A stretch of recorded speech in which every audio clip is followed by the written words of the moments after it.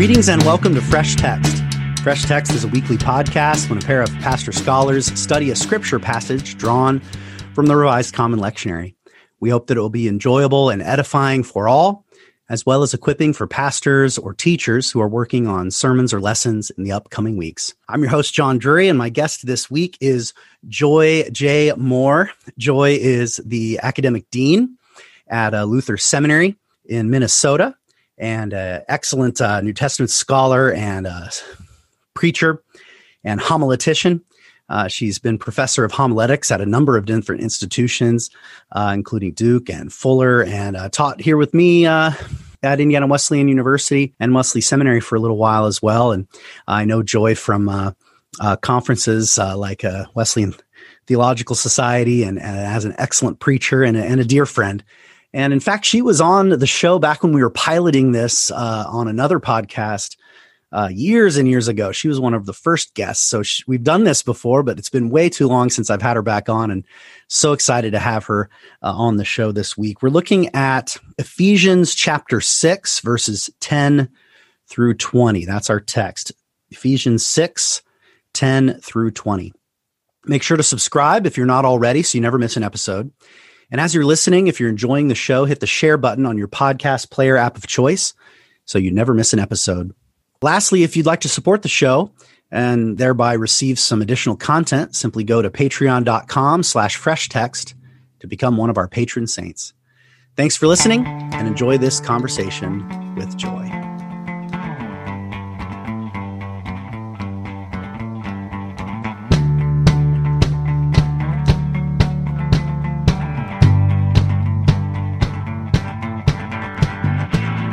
All right, let's hear Ephesians chapter 6, verses 10 through 20. Thanks for reading, Joy. Absolutely. I'll be reading today from the Common English Bible. So hopefully a little bit of a couple of different twists in the line that cause you to lean in and listen. Finally, be strengthened by the Lord in his powerful strength. Put on God's armor so that you can make a stand against the tricks of the devil. We aren't fighting against human enemies, but against rulers, authorities, forces of cosmic darkness, and spiritual powers of evil in the heavens. Therefore, pick up the full armor of God so that you can stand your ground on the evil day. And after you have done everything possible to still stand.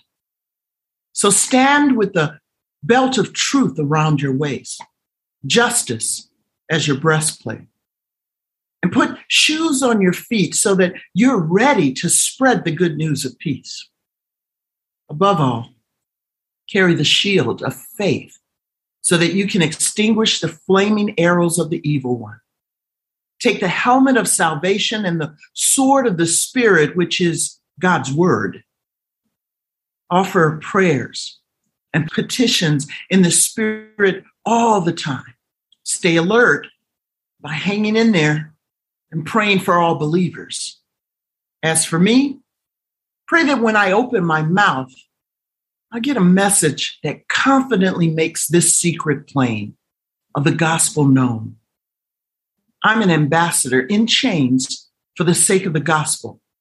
Pray so that the Lord will give me the confidence to say what I have to say. The word of God for the people of God. Yeah, thanks be to God. Amen. Let us pray. Father, we too ask now for the very thing that Paul has invited us to pray for. We pray in the Spirit that we, like he, will be given the boldness to proclaim and make plain the secret of the gospel, that we may be able to declare it boldly with confidence. Yeah.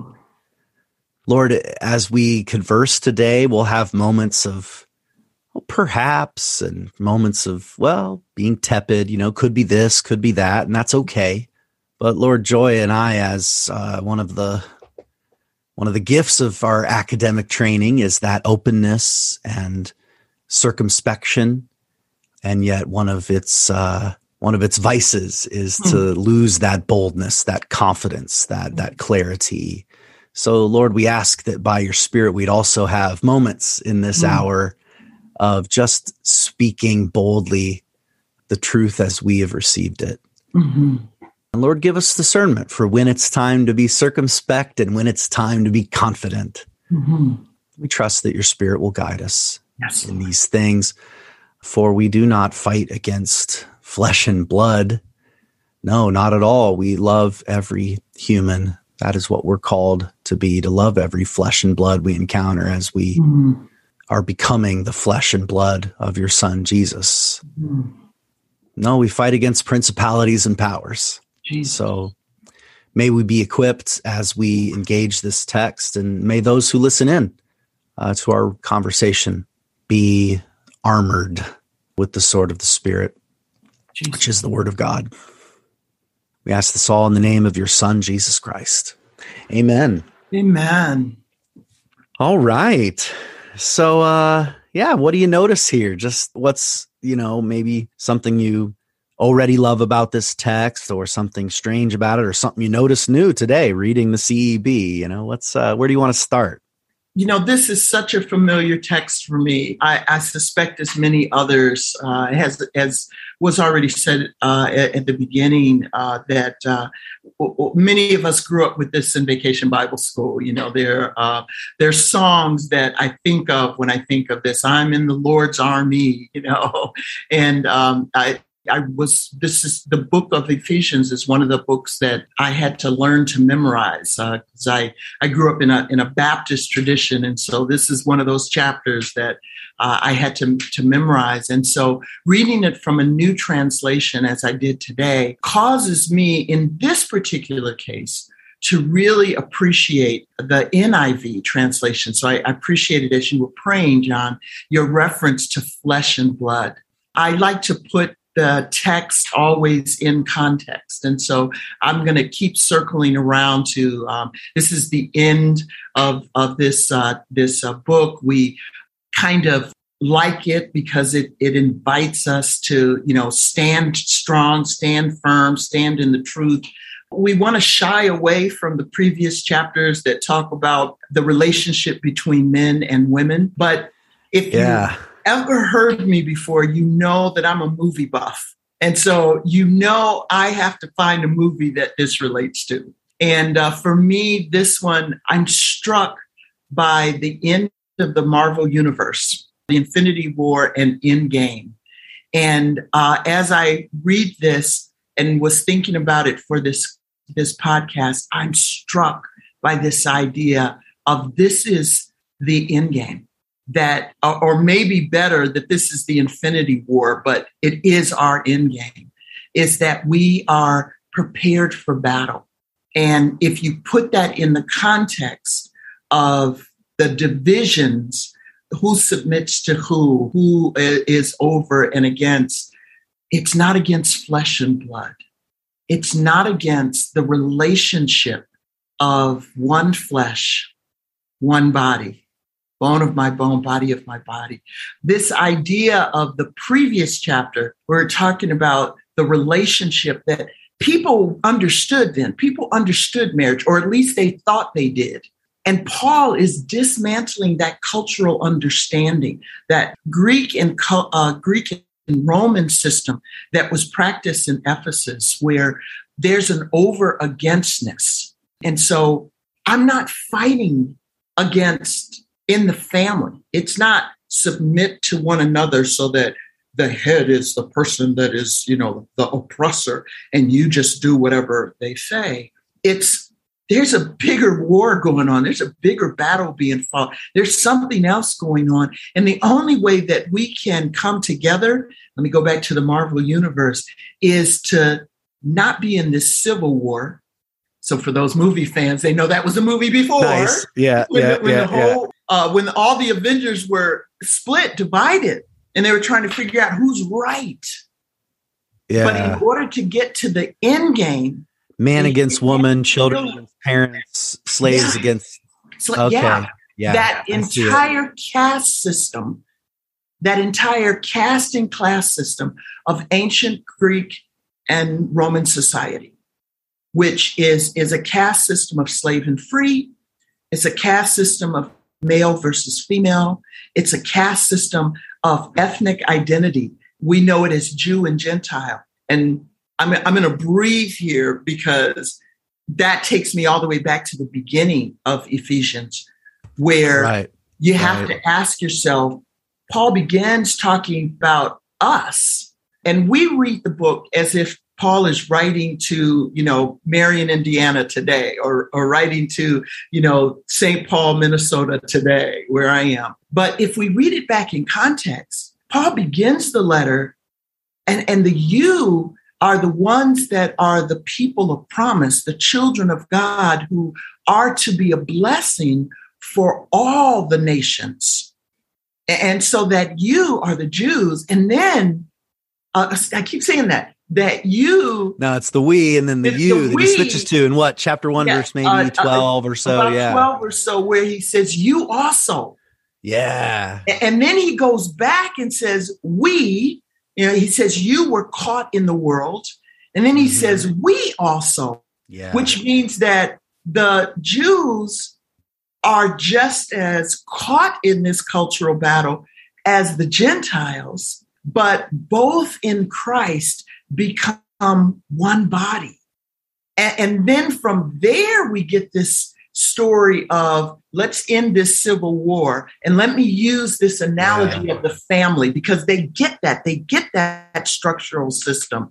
But Paul is deconstructing the caste system and saying how a true relationship works is that the husband loves the wife in a self-sacrificing way, the way Christ loved the people of God.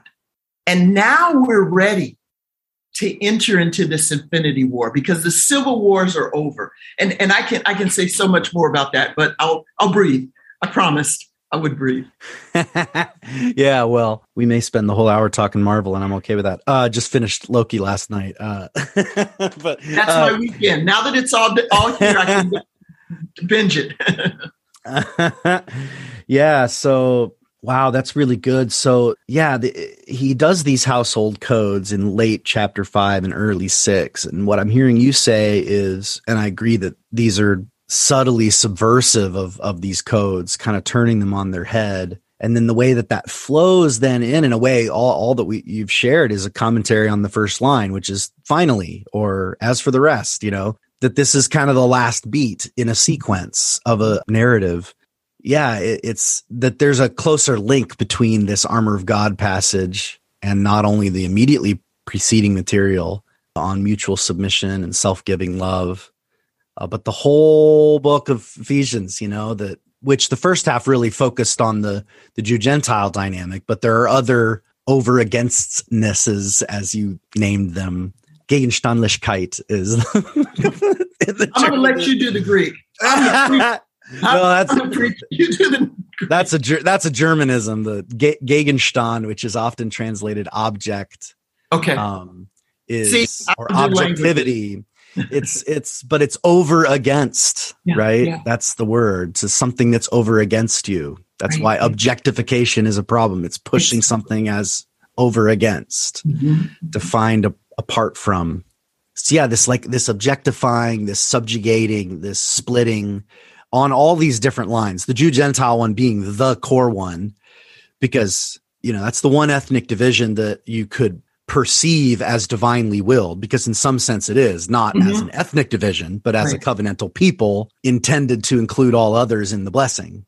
So that's the biggie. You got to crack that one, and then all the others kind of crack with it, is I think at least how Paul sees things. Exactly. From Genesis 12, there's this moment where what I call the prologue to the story, N.T. Wright talks about the 5-act play, and so that in those first 11 chapters, we find out that there is a God, and this God's intention for creation has always been good, and that God has created humanity to bear God's image in the flesh, and humanity keeps walking out of this story God is writing. And God keeps editing the story. And we get to chapter 12. And as you said, this covenantal division is set up. And what we miss is that the creation of the descendants of Abraham and Sarah is for the sake of all of those scattered tribes. Okay. And so that's the setup. And now Christ has come. We fast forward. We've watched all the prequel movies. Christ has come. And Paul, who was Jew among Jews, gets it. And now he's writing saying, the blessing for all the nations is available. And the we is not just the people of my heritage. The we are all the world that Christ died for. And so he begins saying, let's talk about the Jews so that the Jews can realize that this good news is for the world. And the way that it shows up, as you said, John, most evidently, there's Jews and everybody else, because it's the Jews' stories, right? So it's Jews and everybody else. And Paul is saying it's everybody, because in Christ, we have this new agenda, and it's the same agenda. The tempter in the beginning is still the enemy. Okay, I'm going to switch movies here. And for folks who watched The Hunger Games, what was the line that was told to Katniss at the end when the Civil War was broken? They were in that final Hunger Games where all of the old tributes were brought back. Yeah, some people are going to go have to see this movie or read the book for that. But the line... Spoiler alert. Spoiler alert. Yeah, right. Remember who the enemy is. And I think that's what chapter 6 is saying. That's right. It's not that's so crucial right after these household codes. Exactly. It's not the flesh and blood of husband and wife. It's not the flesh and blood of mom and dad, children and parents. It's not even flesh and blood of one ethnic group over another ethnic group, or one social class over another social class, which Roman and Greek society that the church in Ephesus would have been so comfortable with. Paul is dismantling that system and saying, no, remember who the enemy is. We are to be a called out people, not the Levites called out priestly class, not Israel called out children of God, not Jews against everybody else in the world. But in Christ, we are the blessing for all the world. And so the battle is against spiritual wickedness in high places. It's against the principalities, the codes of caste and class and oppression. And when I say that, isn't that exactly the end game we're in 2021? Oh, my heavens, yes. And boy, it's so crucial now. All of a sudden, I never noticed it. Verse 12, for we do not wrestle against flesh and blood, right? This is the final we of the whole book, which opened in this game of we and you and us and I playing those off each other. Exactly. Now he comes to the end and the we has been resolved. This is one we. And then God so loved with the world. Right. And we're not wrestling against flesh and blood, which why I like that. I mean, I always appreciate alternative translations, but why that old? I mean, that's King James, man. That's very old. Yeah. Why I like that is when we hear flesh and blood, this is the language of family, tribe, ethnicity, race, right? We talk about the bloodline. We talk about the color of one's flesh. This is so that makes those connections clear. And that's not just reading into it. It's the whole structure of the book around the Jew-Gentile. It's the structure of Scripture. Yep. So it's not about a flesh and blood division. In fact, we are, and flesh and blood in particular, are the language of life and death. And so he said back in chapter 2, in one body through the cross, right? So it's body that comes through the death of this one Jew who's now risen and seated in the heavenlies. And it's not that the Jew-Gentile distinction was a joke. God meant it, but it's been fulfilled. It's been deactivated because it has been fully actualized, in Christ. He's Jewish in us for all of us, so that you and I, Joy, as a black and a white Gentile, right, are included. Neither of us are the Jew in this dynamic. We're both the Gentiles being caught into, and it's not flesh and blood don't matter. It's like there is a flesh and blood. It's the flesh and blood of this one body. Yes. That's being created. So we are fighting against these principalities and powers. So remember who the enemy is. Man, that's so good. Let's take a quick break and keep digging in. Right.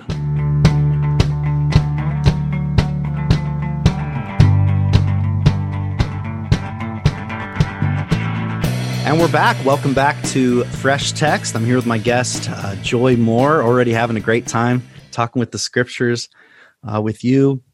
So we're looking at Ephesians 6, verses 10 through 20. I'll just read it afresh so it's fresh in our ears. Actually, we'll just zoom in on the famous armor of God passage, 14 through, we'll start it with 13. So 13 through 17. I'll just read that. Yeah, excellent. Does that sound good?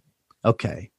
So therefore, take up the whole armor of God, that you may be able to, how should we translate that? Stand against? Yeah. Stand against on the evil day. And having done all things, to stand. Now 14. Stand, therefore, having fastened on the belt of truth, and having put on the breastplate of justice, and as shoes for your feet, having put on the readiness given by the gospel of peace.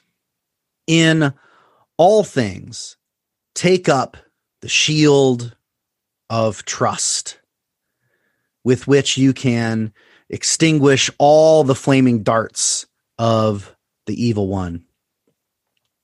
And take on the helmet of salvation and the sword of the Spirit, which is the Word of God.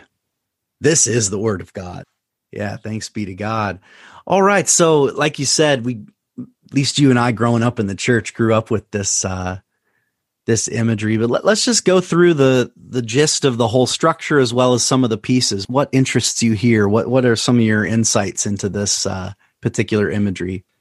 I'm going to lean into the text, so I really appreciate you reading that portion and starting with 13, because the first thing that just sticks out for me, and again, like you just said, this is what I was taught, as a child, to put on the full armor of God. It's not enough just to have one piece, and we like to divide and say, well, if I've got this. If I've got the Bible, I'm good. Or if I'm saved, and I'm going to redefine that idea of salvation, but if I'm saved, I'm good. If I'm truthful, I'm good. If I practice justice, I'm good. But Paul is real specific here in saying, put on the full armor of God. The way the image we were given is that so that all of you are covered.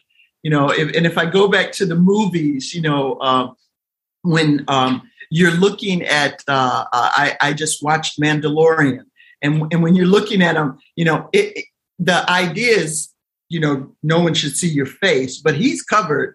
And as he builds his armor, each piece makes him more close to being invincible. And that's what is being described here in this ancient text, is what it is that makes us able to stand against evil in the world. And so first thing that sticks out for me is put on the full armor. And what that means is that what is buckled around our waist, to use the New International Translation, is the belt of truth. And for me, that image is you put around your waist is kind of midpoint. The truth is the center there. It holds up your trousers and it tucks in your blouse or your shirt, right? And so it's holding up and it's tucking in. And what is it? It is this truth. And the breastplate of righteousness, which we know that word is the word of justice. In our 21st century reality, we like to talk about practicing justice, but it's just good old Wesleyan holiness. It's just God's righteousness. And what does it look like? Well, in the 21st century vocabulary, it looks like justice. And I think we that are followers of Christ need to own that you're not going to have good without God. You're not going to have justice without Jesus. And you're not going to have righteousness or rightness without righteousness. So we can't fight against it and saying, oh, no, we're losing something. No, the only way the world is going to get what it's seeking is if we point them to the one who promised it. This is the promise of the Creator God, which has always been a promise of good for us. And so that breastplate of righteousness is, central again. And then our feet are fitted with the readiness that comes with the good news of peace. I'm going to push back against your reading where you said stand against, because each of the other words was stand. And I think we live, as we talked in the first session, in such an over against world that our problem is we want to know, what are we standing against? Or worse, who are we standing against? And you know what? If we stand in this good news of peace, our enemies will find they belong in the circle standing right next to us. If we stand against, then what we do is we can't find peace. We can't offer the good news of peace because we're standing in a position of war. So I love the fact that what is repeated here over and over again is stand firm, having done all, stand, because we are standing in this good news. We are standing in this promise, and it isn't over against. It's a promise of peace.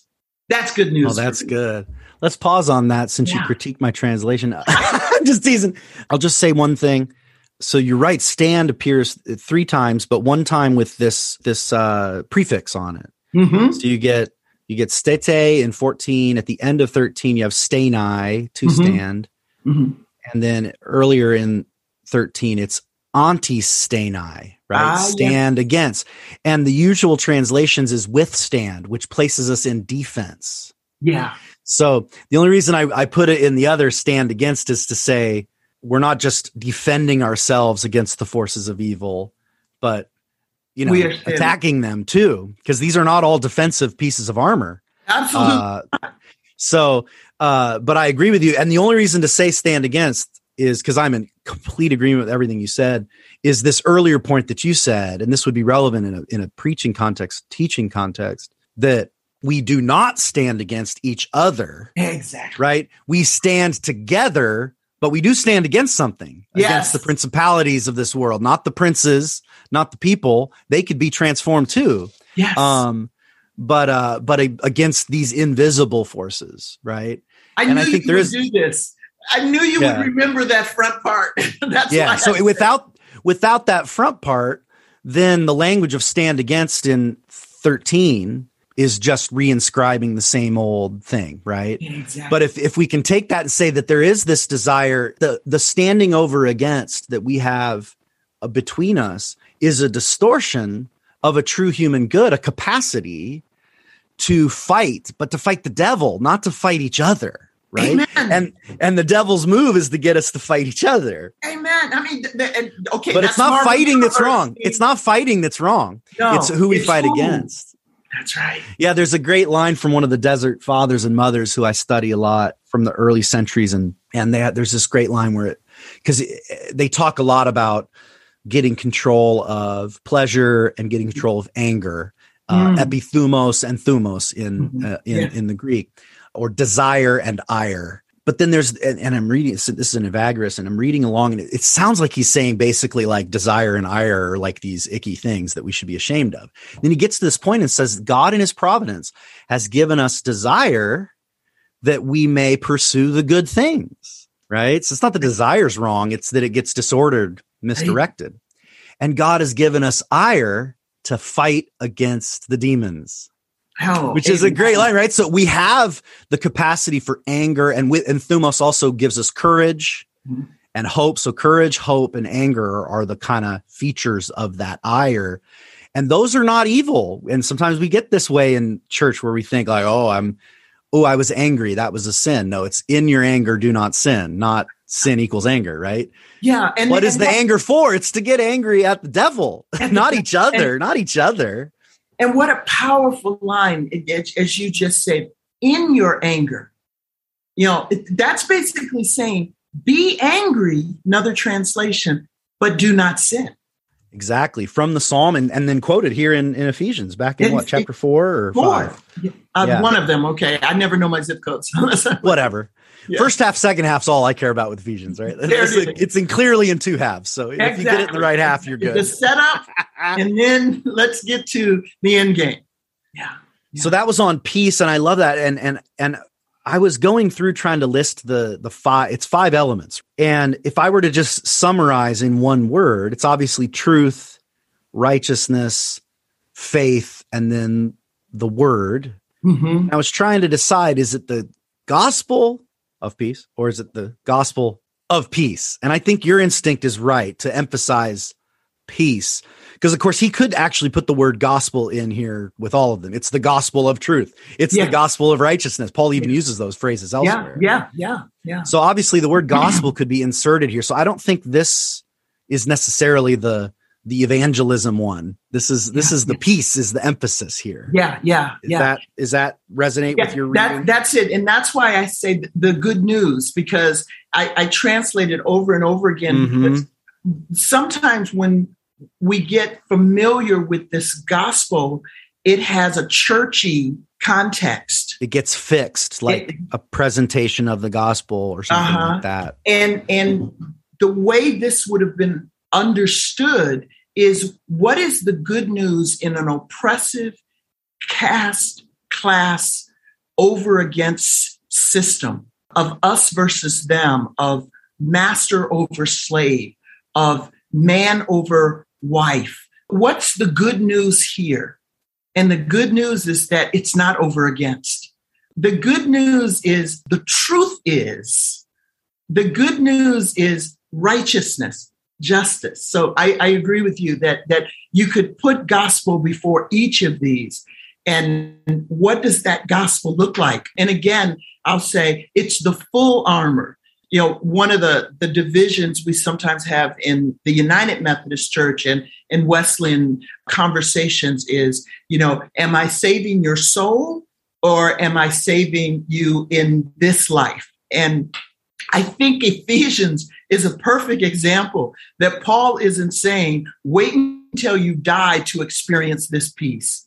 Paul is saying this promise is for now, and we live, my words, a glimpse, my words that are a translation of Stanley Hauerwas's translation of John Yoder, that we live as a glimpse of what God intends to do with all the world when Christ returns. So we don't end with the resurrection. We hold this promise that we are in the infinity war, if I use that movie language, that this isn't the end of it, but we do have this battle, to use this armor language, that we have to be ready for and engaged in here and now in order to get to the promise where every knee, every tongue, every tribe, all those divisions that the ancient culture practiced, that Paul dismantles, which are still practiced today in the 21st century, that we as a church need to demonstrate a dismantling of. Every knee, every tongue, every tribe will be able to say, the God made known in Jesus is God alone. That's the ultimate promise. And that's the peace that comes. That's the justice. That's the truth we seek. And this is our faith. I'm even moving beyond that to what did I stop before? I stopped you. It's my fault. I got defensive. I didn't. I'm teasing. Yeah, no. I called you out. Come on, I had to. Yeah, no, it was good. It was good in our life, right? I always get mad when my guests don't disagree with me. I always want to have a little argument. I gotta try. That's where the twist is. Yeah. And because I'm not going to play with the language, I know you're going to fix me right. But what is our faith here? What is it? It's a shield. Yeah, say more about that. Our confidence is this shield, our confidence in what God is doing. That's faith, is that I believe the promises of God. I believe that what God has been doing. And that's why I started at the beginning by saying the beginning of the story, the prologue, that the opening act sets the scene for the entire rest of the script, that God has never given up on creating a good place for creation. And Sam Wells puts it this way. He said, God has given humanity a playground with purpose. And our purpose is to bear the image of God. And in this context, the image of God is the promise of peace. The image of God is the practice of righteousness. The image of God is good in a very bad world. And when we have as our confidence this shield that before us is my little body back here is holding to this promise. And that's what's protecting me. My confidence in this promise, the shield of faith. It is this confidence that God is faithful, that God is honest, that God will keep God's promise, no matter how long the delay is. I mean, when you're watching a movie, I think if we were recording when you said you just finished watching Loki, and I said, I can watch it now because I can binge it, because the delay between the weeks is an eternity for me going, what happened? That just kills you, huh? Yeah. And that's where we are right now. We're living in the delay with this confidence. And faith has that eschatological sense for Paul always, right? Always. Or also in the book of Hebrews, where it's, by faith, and then these are promises, and they didn't see the fulfillment of the promise. They got a foretaste. They had, they had something. It's not like it's nothing. Like you're saying earlier, you don't delay all the righteousness to the end, but you also don't expect all that righteousness to happen now either, right? It's righteousness by faith, right? By faith. And so, and this is that same root word for justification comes from this word righteousness or justice, takasune. And we're justified by faith, which means until we can see the justice, we got to hold on to the promise, what I'm hearing you say. That's and so we tell these stories of the past. Paul begins in sharing the faith of the Jews with the Gentiles. So the faith of the Jews, this ancient faith of this particular group of people who bear a particular witness to God, they bear the witness of God before time as we know it. The good news doesn't start with the promise made to Abraham and Sarah. Before Abraham and Sarah, God is. And God has made this promise to all the world.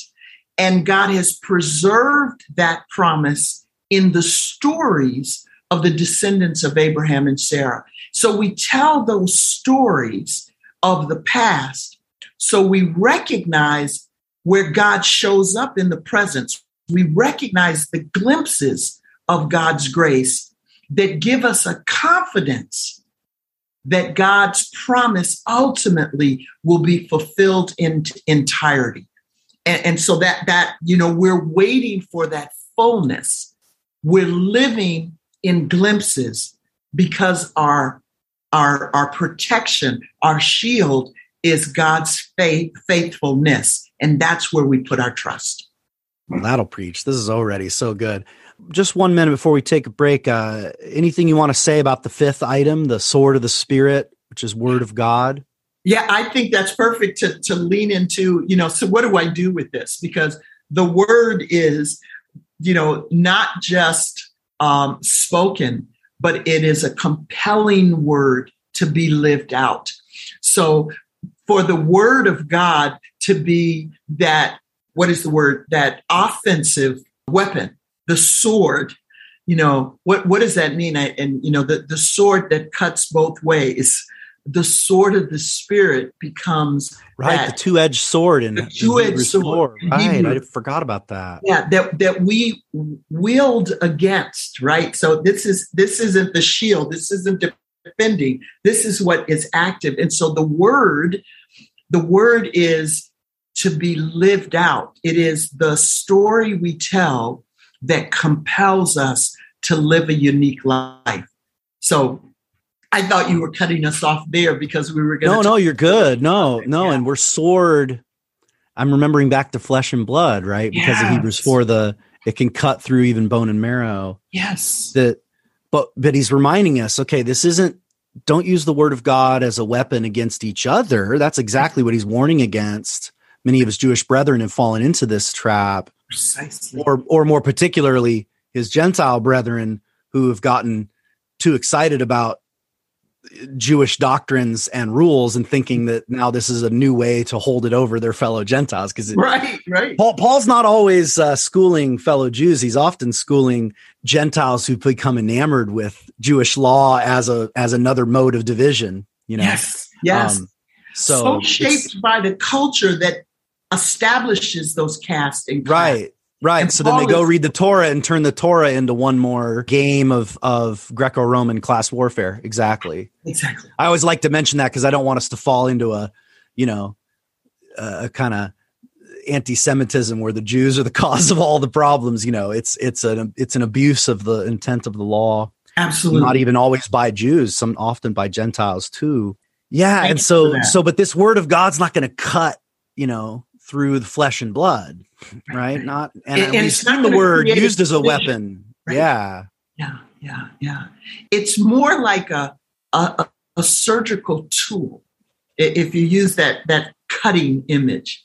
Yeah. Nice. Surgery is hard because what you are doing is healing by this act of violence. Yeah. So then this is about discernment then. It's about the language of sword of the Spirit. That by the word of God we discern, rightly divide the word of God, as it says in Timothy.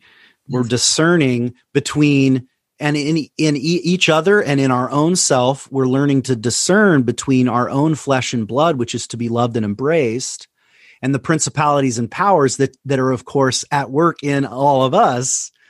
So like that the subtle destroying us. Yes. Oh, that's a very good way of seeing it. There's a precision here, not thinking of this as hacking. It's not an axe. No, it's a not. Sword. It's so I have no experience at all with sword fighting. But what I do know about it is more this elegance, of a class in college. Where you learn these moves, not what we see in these, these stories of, the people that are just warriors. I like to think of it. And that's why that precision comes in, because it's almost elegant. Yeah. And it's elegant and it's close range. You notice there's not a bow and arrow here. We're not made to be an archer. We're not trying to go look for the devil and kill him at a distance. That's right. Yeah. Where it's when these principalities and powers are up in your face, up close and then personal. You need to discern and carefully excise, discerning between flesh and blood on the one hand and principalities on the other in our communities, and not assigning them to certain people. It's not that these people are the flesh and blood and these people are the principalities and powers. No, we're all flesh and blood. Right. Oh, this is so good. I've learned so much from you, Joy. Let's take a quick break and explore a few sermon starters before we go. Right.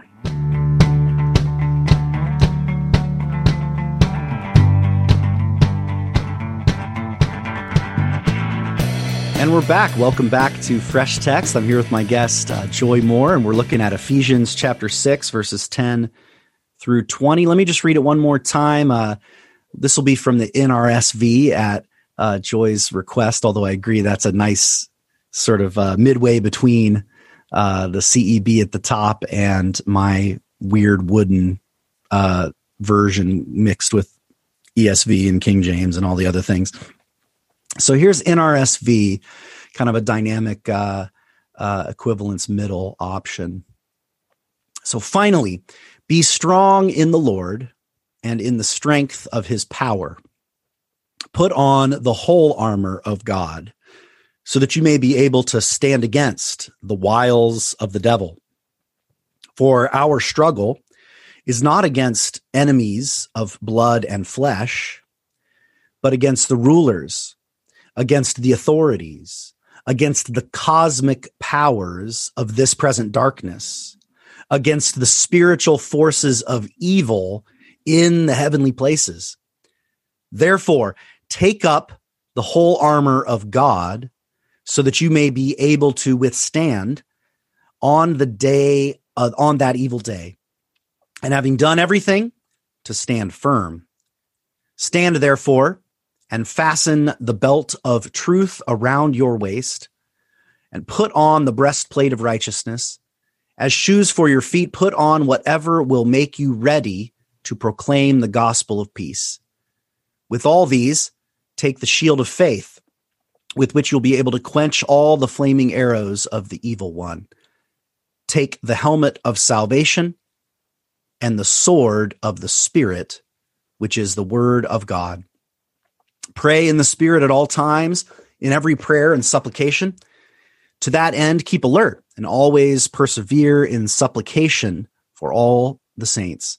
Pray also for me, so that when I speak, a message may be given to me to make known with boldness the mystery of the gospel, for which I am an ambassador in chains. Pray that I may declare it boldly, as I must speak. The word of God. Thanks be to God. So let's explore some sermon starters. We've already pitched a bunch of stuff, but there's a lot in there. There's a lot to work with here. So let's just bring it on home with what is one last little insight or one word of advice you'd offer to those who might be preaching or teaching this text, maybe things to avoid or things to aim for or ways to respond. What do you want to add here at the end? So I'm going to start with the text where we were just at the end, that Paul is asking folks to call in the Spirit out to God, that he might be able to boldly proclaim this mystery. And whenever I'm talking to my students about their sermon preparation, I always say prayer is the attitude, and prayer is not a simple few words that we say to God, with pen in hand or, about to read the text. But prayer is an attitude of openness to listening to God. Paul says here, every time, in every prayer and supplication. And I want to remind us that that to pray is an old English word that means to converse. So they used to simply say, pray thee tell, right? And so I want to remind us of that what Paul is saying here is talk to God on my behalf. And I want to invite every preacher as they're preparing their sermon to be in this attitude of prayer. And then the other piece is to keep the text in this larger context that you've set up in your audio, in your guest as you've gone through the book of Ephesians. And as I tried to do as we set up these sections, to not just take the favorite text of the armor and kind of work through the word study, but to actually put it back into the context of an ancient world that was as divided by caste and class and systemic practices of over-againstness, of oppression, of trying to figure out who's right and who's wrong, whether that's by race or by ethnicity or nationality or by political party or by what college you graduated from, or what team we fall into that culture, that system of over againstness. And that to have that in one's mind when one is preparing to preach on this chapter, because I think the Spirit will help the preacher to discern at that point that I'm not preaching a text to say who the bad guy is and to use a 54-pound Bible. The exact opposite. It's the message of this. The context of what Paul is saying here is we have become you, so that you and we are now us. And it is totally against everything of the ancient Roman and Greek cultural practices that the church in Ephesus were so comfortable with. And I know that sounds like I'm saying be political, but I'm naming the fact that this isn't political in the sense of the divisions we talk about today. This is a community, a polos, a called out community, the assembled believers, the body of Christ. And so what are we fighting against? We're fighting against the evil system of the true enemy, the evil one, the tempter, who would lure us into the practices of our culture. And when we say I reject those practices, I need the good news of God's promise. I need the uniqueness of God's justice. I need the specificity of God's peace. I need the confidence that God is faithful. And that is going to be countercultural. I don't care what zip code you're living in. I don't care what identity you modify yourself as. The challenge of this book is to modify our identity by our baptism.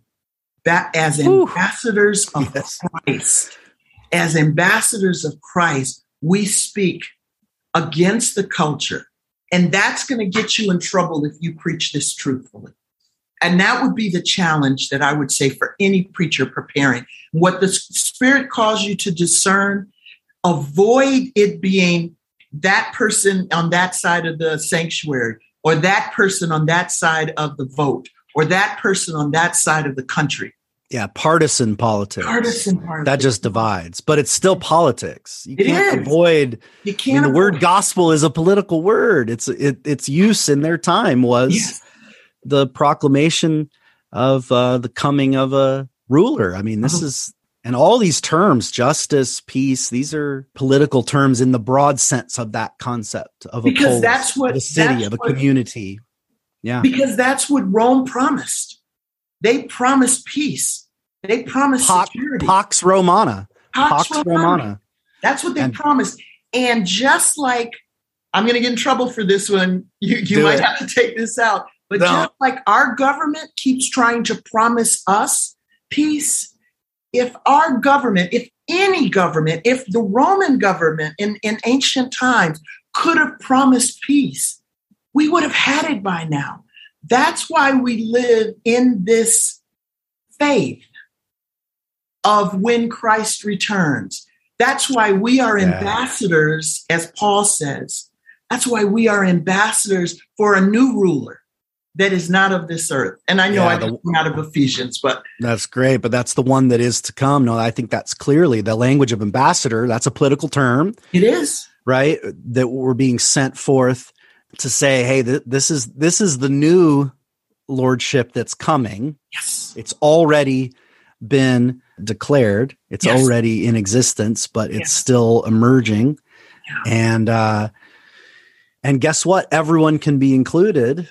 All flesh and blood are included within this freedom of this one Lord. Yeah. You mentioned earlier, I think when we were talking about the sword of the Spirit, that this is eschatological. Mm-hmm. And the temptation in the first century, not unlike the temptation for ancient Israel, when they went to Samuel and said, we want to be like the other nations. We want a king. We want to be like Gentiles. Goyim. Yeah. We want a king. We want a leader. You know, it's when Moses was on retreat talking to God, giving the laws, and they said, make us an image like the Egyptians have so we can see our liberator. That is our temptation today, to believe that we can have governmental peace, to believe that we can have justice without Jesus, to believe that there is a way to get community, to get unity, to get truth, to get liberty, to get security in a way that doesn't go through the cross. And that's the hard part. We are still a called out people. We are ambassadors for a new ruler, and we only see glimpses of that. And that's where we keep our faith, in the evidence of God that brought Jew and Gentile together in the first century. Where is that evidence today? Where is our enemies becoming family? Now, that's circling all of this language of Ephesians. How do we read that as we prepare to preach this text? Because that will make the last chapter the good news of the book of Ephesians. That's great. Well, I can feel 3 movie clips. For the first 3 verses, you're going to have a scene from Civil War, Infinity War, right? Yeah. So the division come together. And then for the middle section, a scene from The Mandalorian. Yes. Right? For the armor. Yes. Right. And maybe this is cheesy, but it matters to me. 2 options for the final bit. Okay. One is, there is that, I mean, again, it's a cheesy Christian movie, but it's pretty well made. Have you seen War Room? I have not. I know it, and I haven't seen it. It's really powerful. Okay. I mean, cheesy Christian movie. You can't get away from it. But there's not a lot of good secular stuff on prayer. It's the notion that, and it's War Room is this elderly, old saint of the church. I know the story. Okay. Mm-hmm. She's got her war room, which is her prayer closet, and where she, and maybe to end the thought, because this armor of God could get people all whipped up for like culture war, right? Right. And to end with the notion that our battle, because it's not against flesh and blood, means the greatest mode of attack we have is prayer, right? And to really end on that, because notice it's sword of the Spirit, and then the very next line, praying in the Spirit. Right. And most translations, because Paul's sentences are ridiculously long. It's possible this is just a continuing of the sentence, right? Almost praying at all times, right? Yes. So there's no conjunction there. There's no therefore. It could be that you're wearing all this stuff because the verbs have been take on, right? Right. Fasten, take on, put on. So you get clothed, and then what is your activity? There's actually no verbs of activity up to that point. You don't wield the sword. What's the activity? Prayer. So you put on the armor of God, and then what do? We pray. Yeah. Right. And to have a season of prayer, I think if I were to be preaching this text, I would start from the end and say, okay, we're going to have a long time of prayer together as a community. Yes. Praying for each other, praying together, praying some priestly prayer, and then work back and make sure my sermon's not so long that we don't have time to culminate in a moment of prayer, a lengthy time of prayer, because that would help to get that principalities in focus, right? Because that means we're in over our heads. Yes. Without this armor and and it implies that most of the offensive work is being done by God, not by us. Amen. Because most of it, it is. I checked again. We missed one, helmet of salvation. My bad. I said 5 or 6, but 4 out of 6 are defensive materials: belt, breastplate, shield, helmet. Those are all defensive. I believe I let you skip over a helmet because salvation. My bad. Yeah. And then the shoes are, since it's linked with gospel, that's when the war ends. Who runs home and tells the good news that the war's over? It's over. And the sword is the only offensive weapon, but it's a close range weapon. Right. So it's both offense and defense. It's not a distance word. Weapon. It's the witness. It's the testimony to the God who is acting. Yeah. So good. So then it's, And so my it's devotion, all about God's action. Yeah. It's all about God's action. So if I jump in, because I always like to pair scripture back and forth, my devotions, where I am right now in my daily devotions is the moment of Jehoshaphat.